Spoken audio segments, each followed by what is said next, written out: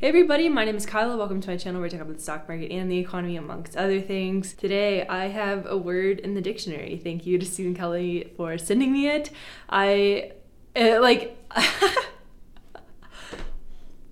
cool. Very cool to have a word in the dictionary. The word is vibe session. I wrote this piece back June 30th, 2022, and it was this idea of a disconnect between consumer sentiment and economic data. So basically, consumer sentiment was saying one thing, but people were like, I still feel really bad. And so in the piece, I talked about the importance of vibes and how the economy was doing fine, but obviously people were not feeling fine, and how we could sort of build policy around making that better. Since then, the vibe session discourse has definitely moved way beyond me. Will Stansel talks about it way more than I do at this point. The New York Times just published a podcast and an article on it. You hear things like the quiet recession, and I think the whole thing stems back to this idea of consumer sentiment. And of course, I'm not the first person ever to talk about consumer sentiment. Soros, Keynes, which I all reference in the article, they talk about how people feel too. And the general idea is that how people feel matters. And so that's why I'm kind of excited to see the vibes discourse take place, is because we're finally talking about the most important part of the economy, which is people. But Derek Thompson had a tweet the other day where he was like, stop it with the vibe talk, stop. And I kind of agree with that too. I do think that we are talking a little bit too much about vibes.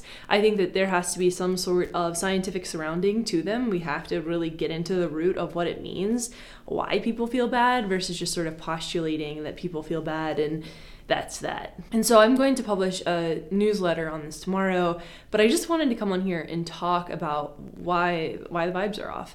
And they're off for reasons that are completely sensical. They make sense. But it's for four main reasons. Number one, people are misinformed, people are kind of selfish, people are kind of sad, and people actually feel worse off. So people are misinformed. This is one thing that I've talked about a lot, media literacy crisis.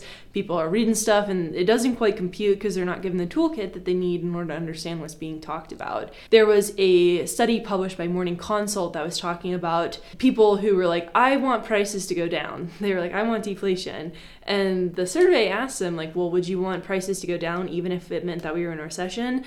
And 37% were like, yeah, I do. Which makes sense, because you're like, I just want things to be cheaper. I don't care if this ambiguous idea of a recession happens. I just want things to be less expensive. I just want prices to go down. But also, Americans do a very bad job at measuring what's actually going on in the economy. People believe that inflation is still rising. We're actually experiencing disinflation, which is a fall in the rate of inflation, not a fall in price levels, but a rate of prices increasing. Wage growth has actually increased for a lot of people. And most people have actually become much wealthier, even though it doesn't always feel that way. And then, of course, like the media itself has a lot of role to play in this. This is something I've talked about, how sentiment of headlines has become more and more negative. So, of course, people are going to be misinformed. On the front page of the New York Times, there was 4 stories about occupation/job complaints. Derek Thompson, who I think I cite extensively, had a piece talking about from the Great Resignation to nobody wants to work anymore, to quiet quitting. The financial press is plainly obsessed with doom-washing the modern workplace. And then, of course, media coverage of inflation can exacerbate how people understand what's actually going on with inflation. There's a huge disconnect, as I was talking about a little bit earlier, between an understanding of what disinflation is, what deflation is, and what inflation is. Inflation is when prices are rising. Disinflation is when prices are not rising as fast. And then deflation is when prices actually decrease. Deflation is a nightmare for a lot of different reasons, basically because it means that we're in an economic downturn. So one of the reasons that the vibes are off is because people are misinformed. They're reading information that is not doing them justice to understanding the economy, and so they respond to surveys in this way where it's like, I just want things to be better, dude. Like, I don't care if a recession happens. I just want things to be better, which is a totally understandable way to approach the economy. But then people are kind of selfish, and I don't like talking about this point, but I do think it's something important to bring up. I'm one of those people who, maybe I'm naive enough still to believe that most people are inherently good, and I do think most people are inherently good, but I do think that people, status games happen in a society. When asked how they would want to improve their purchasing power. This is the same survey where 37% of people were like, I want a recession. 63% of respondents said that they would prefer prices to go down rather than their own income to go up, which is kind of confusing. I don't quite understand how 63% of people came to that conclusion. But I think it's that general idea, people just really want prices to go down. And that doesn't necessarily mean that they're selfish, but a lot of people want things to be cheaper. And for things to be cheaper, oftentimes labor has to be less expensive. And so there's a lot of theories floating around right now that wages are rising fast at the bottom. The bottom percentile of people are actually doing quite well. And people resent paying more for once cheap labor and hate feeling like their status has been shirked by shrinking inequality. And so we're kind of having this weird conversation about how we value work and the jobs that are in demand. Like, people have to go and flip burgers.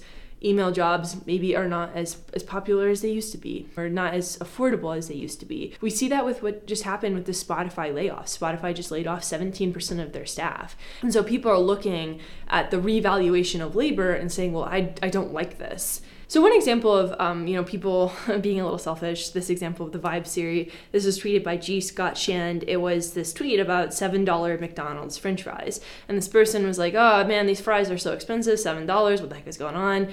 Gets 6,000 likes on the tweet, and then all of a sudden admits, this person, that it was a marked up delivery price and the fries were only $1.14. And so David Watkins quote tweeted it, and he was like, what's particularly hilarious about this Vibe Session story is that the delivery markup price essentially is a McDonald's consumer hiring a low-wage gig worker so they don't have to leave the house. This complaint boils down to the economy is bad because the help costs too much. And so Will Stansel has been tweeting about this a lot. And he said one of the better theories for why everyone is so unhappy now is that richer people with more public voice are annoyed that they no longer have access to the conveniences made possible by very cheap labor, while benefits are concentrated in a still mostly invisible class of workers. Daniel Knowles said the same thing about this Financial Times piece that was talking about how Americans misjudge their economic circumstances.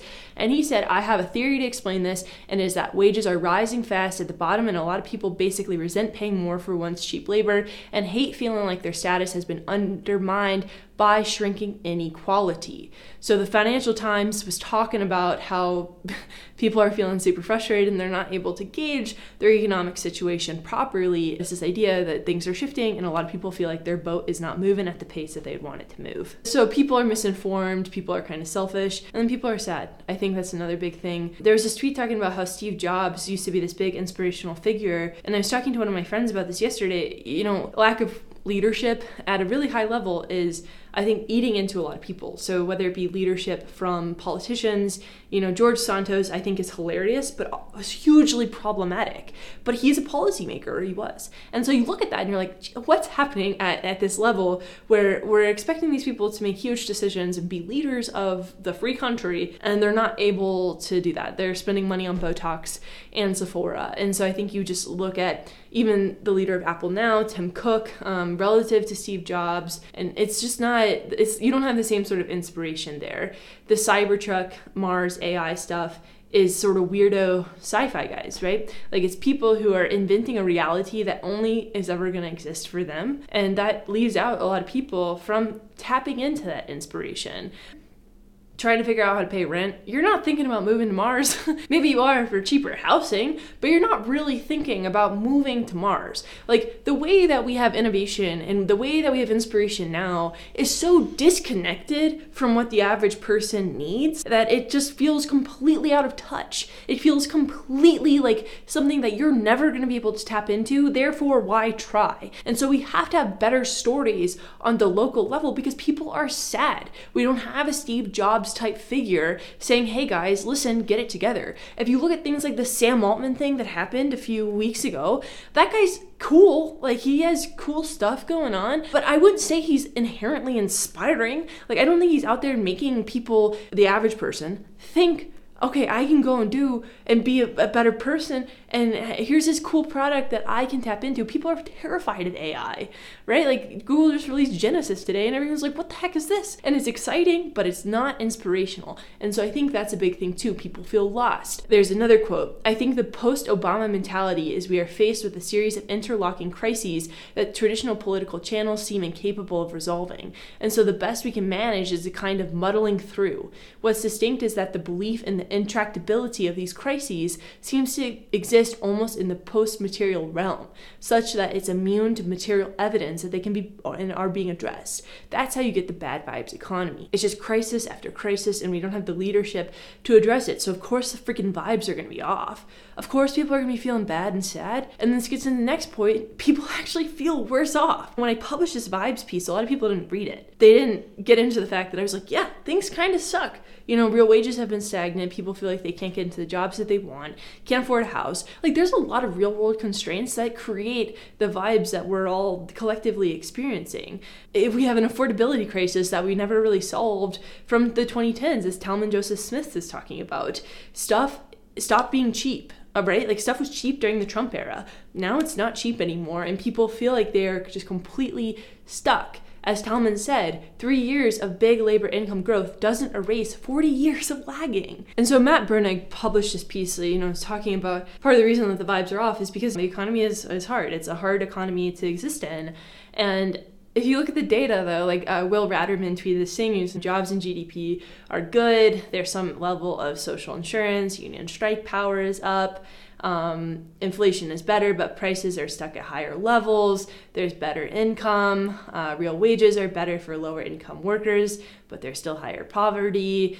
And the United States has had an incredible recovery relative to every other developed nation, but there's still these constraints that are going on. The economy is still funky to deal with, despite, as Will and Matt highlight, despite the good and the bad of it, right? It's a weird economy. And then Matt Darling said, a funny thing about the vibes discourse is that surveyed people are pretty clear that they think the problem is high prices. We don't need to invent exotic dark matter, though why high prices are more upsetting than in similar periods is still worth investigating. People are not just mad about last year's inflation, they're mad about all the inflation before that. And then Derek Thompson said, I think we probably agree on the basics here of what's going on with the economy, but I think I'm spending a lot of money on food and I hate it, and I'm not saving as much money as I'd like, is a credible position that it could entail both strong consumption and economic frustration. According to the Navigator, the aspect of the economy voters are most upset about is food prices.